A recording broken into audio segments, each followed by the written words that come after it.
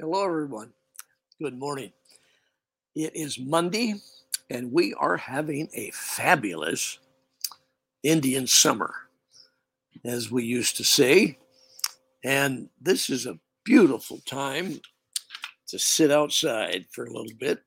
I've been dealing with some technical challenges, so I ironed a couple of them out so the outside would work today. Welcome to our broadcast on a wonderful Monday morning. I tell you, there's something in the tickle part of my heart. I know that's not technical, but something in the tickle part of my heart that tells me God's got something up his sleeve that is going to amaze and shock and surprise and thrill us. This is what I want to talk about today. Delight. Okay. Thank you for stopping by on Monday. If you're new, do the things that you can do by subscribing and sharing and all that good stuff. Thank you for that. It's a great blessing. We're celebrating 4 years this month. I believe it's the 18th if I look at my notes, which is tomorrow. 4 years that God prompted and poked and pushed and encouraged us to start our walk. Actually, we started a program entitled Come Walk With Me. And for almost 2 years, I took off every day and walked around the neighborhood and the mountains and the parks and the rivers. And I went in the oddest places and walked and talked. And that was a fun time. You can find that in the archives, by the way, on YouTube. They have all of them. You can go back and see some of those wonderful journeys we took. And then the Lord kind of nudged me, and we went inside, built a studio that was more accommodating, kept the temperatures a little more pleasant. Wintertime gets kind of wet and cold around here. And we stayed inside. Well, I like to come out once in a while, enjoy the weather, and I enjoy talking about God in his great, bountiful creation. I look around and I see the glory of the autumn starting to hit the leaves, golden brown, autumn colors. Just an amazing thing.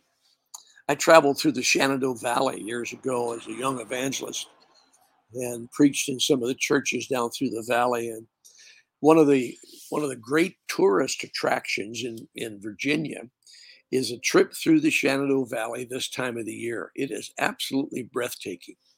Well, as you might know, the mountains are covered with the trees with the leaves that turn colors. Now, we're in the evergreen state, Washington, so our mountains stay green, most of them, all year long. But God's great creation, how wonderful it is. And he created everything for our pleasure, everything for our pleasure. And he put enough things on this blue ball to sustain us until we're through with this blue ball. This whole godless crowd, God denying crowd, put it that way, God denying crowd that is predicting the end of everything. And we're going to run out of gasoline and oil. We're going to run out of food. We're going to run out of time. They've got us running out of everything because they are not aware that God created us to sustain us and to provide for us those things that matter.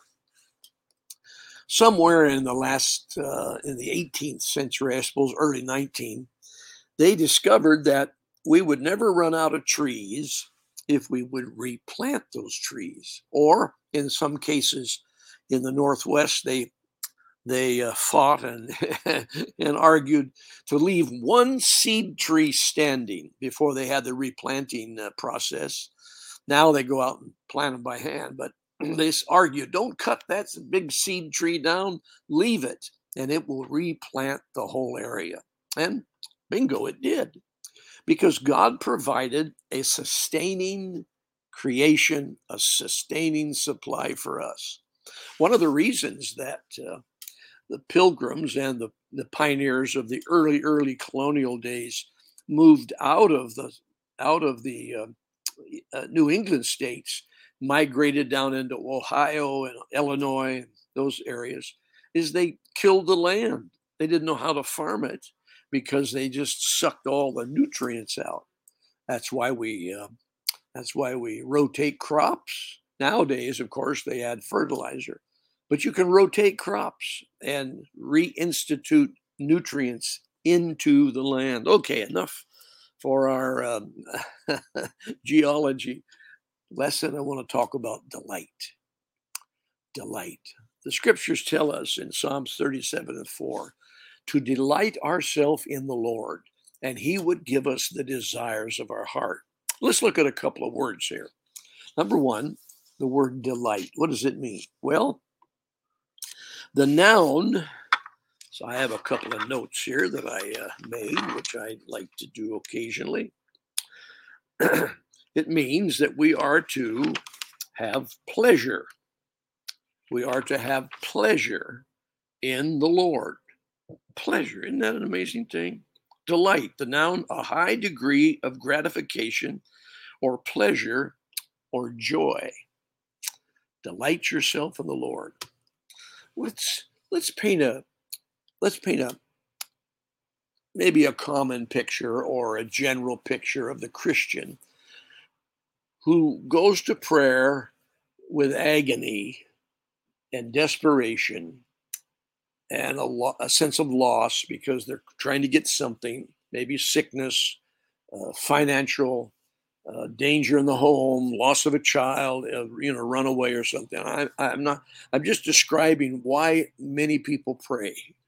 They go in a time of emergency, in a time of crises, and their whole emotions are not joyful. Their whole spirit is not joyful because they need desperately for God to intervene in their life. That is commonly understood as prayer. Prayer is never something that you really want to go to because it's just kind of an emergency button where you push when you need help. Yet the scriptures tell us that in Proverbs that God delights in our prayer. So we can give God delight. What is that? Gratification and pleasure. The verb of that is to take great pleasure. So God takes great pleasure when we pray.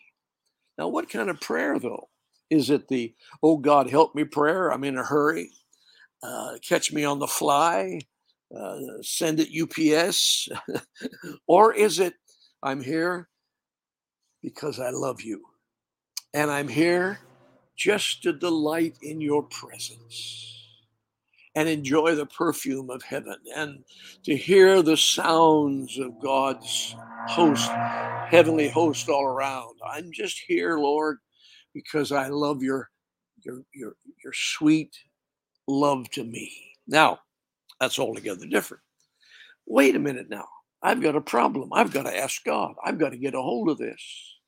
Well, I tell you, there's a secret here that you don't want to miss. And it is this, that when you love the Lord your God with all your heart, he will give you the desires of your heart. Now, those desires are not a new car, a new house, and a new girlfriend if you're single. Now, he gives us the desires that he implanted into our spirit. And those desires are what his will is and what his purpose for you and I on earth. Amen. Does he care if I love something on the earth, like a house and a car? I just admire it. It's good to me. I enjoy it. I like to have a shiny this and a warm that. No, long as he's first, you put him first, and all these things shall be added. All these things. So seek ye first the kingdom of God And his righteousness is this whole delight yourself in the Lord, and he will give you the desires of your heart. It's an amazing thing that happens when you focus yourself on the source of your life, which is, of course, God himself. So, delight. Now, one of the reasons, and we scratch our head and say, why don't more people come to church? How about all these young people? Get them into church. Those young people are not looking for the message of death and doom and darkness and the end of the world and the apocalypse and the blood up to the bridle and the man of sin. And it's going to come quick and you better watch out. Oh my. They don't want that. And they're not going to come to church and sit there and listen to it. But I'll tell you what, they will come. They will come to the arms of a loving God who says this, for God so loved the world that he gave. God's love is the one that draws people to him. A loving person always has people around him. Someone that exudes love and gives love always has someone loving back. The Bible says, if you want friends, be angry all the time. If you want friends, say mean things to people. No, it says, if you want friends, show yourself friendly. So God shows his love to the world. And I'll tell you when he did it, and I'll tell you how he did it. And it's continuing. He gave his only begotten son. Now, what happened at the cross and the resurrection? Scripture says that by one man's sin, all sinned.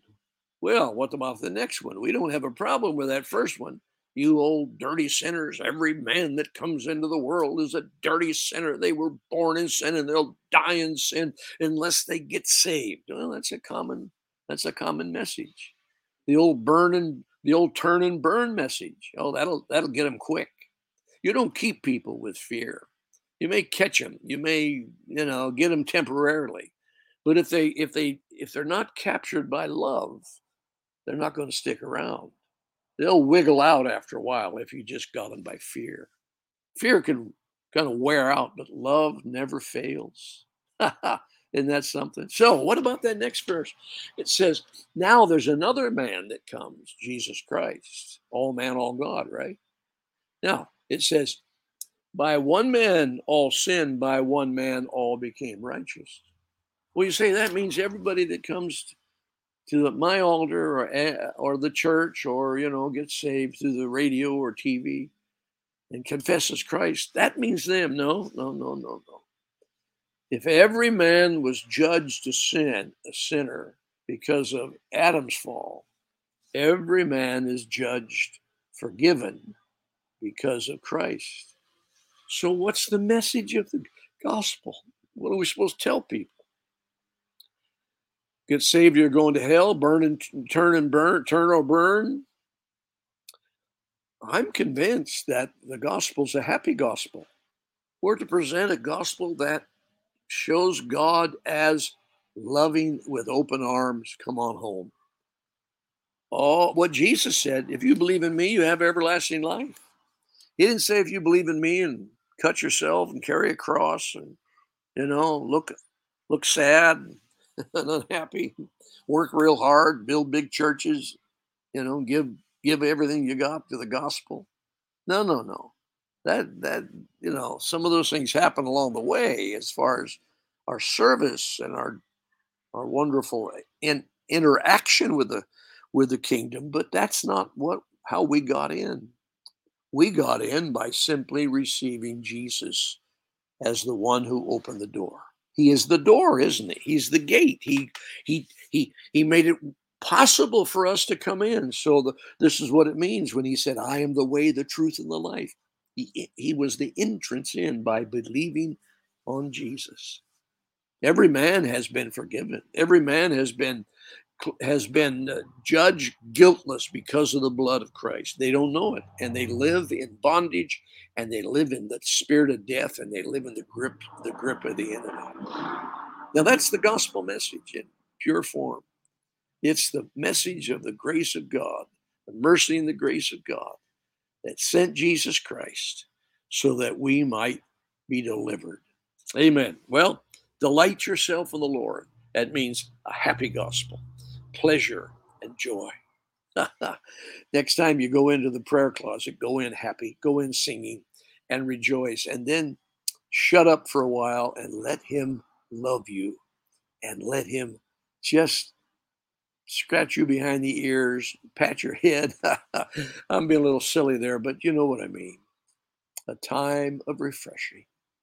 And I tell you, he will take you places in the spirit that you will never imagine until you love the Lord and delight yourself in the Lord. Amen. Well, happy Monday. Thank you for stopping by. And remember, none of us know the whole thing. None of us are completely right in everything we say and do. We're learning as we go. What you hear from God and what I hear from God becomes a picture as we speak it out and talk about it. So don't be afraid to share what you're hearing from the Lord. You know, you may get a few rebukes and a few people, turning you down, but your journey is a personal journey. Remember that. You don't have to have the permission of anybody to go to the Lord and listen to him talk to you. Amen. Well, I'll see you tomorrow. Don't forget, subscribe and like, thumbs up, and all the good things that happen, and share this with somebody. And if God's nudging you to send us a financial blessing, we receive it and bless you back in PayPal right below or the address that's below. Until tomorrow, may the Lord bless you, may the Lord keep you, and may you continue to bubble over with happiness and joy.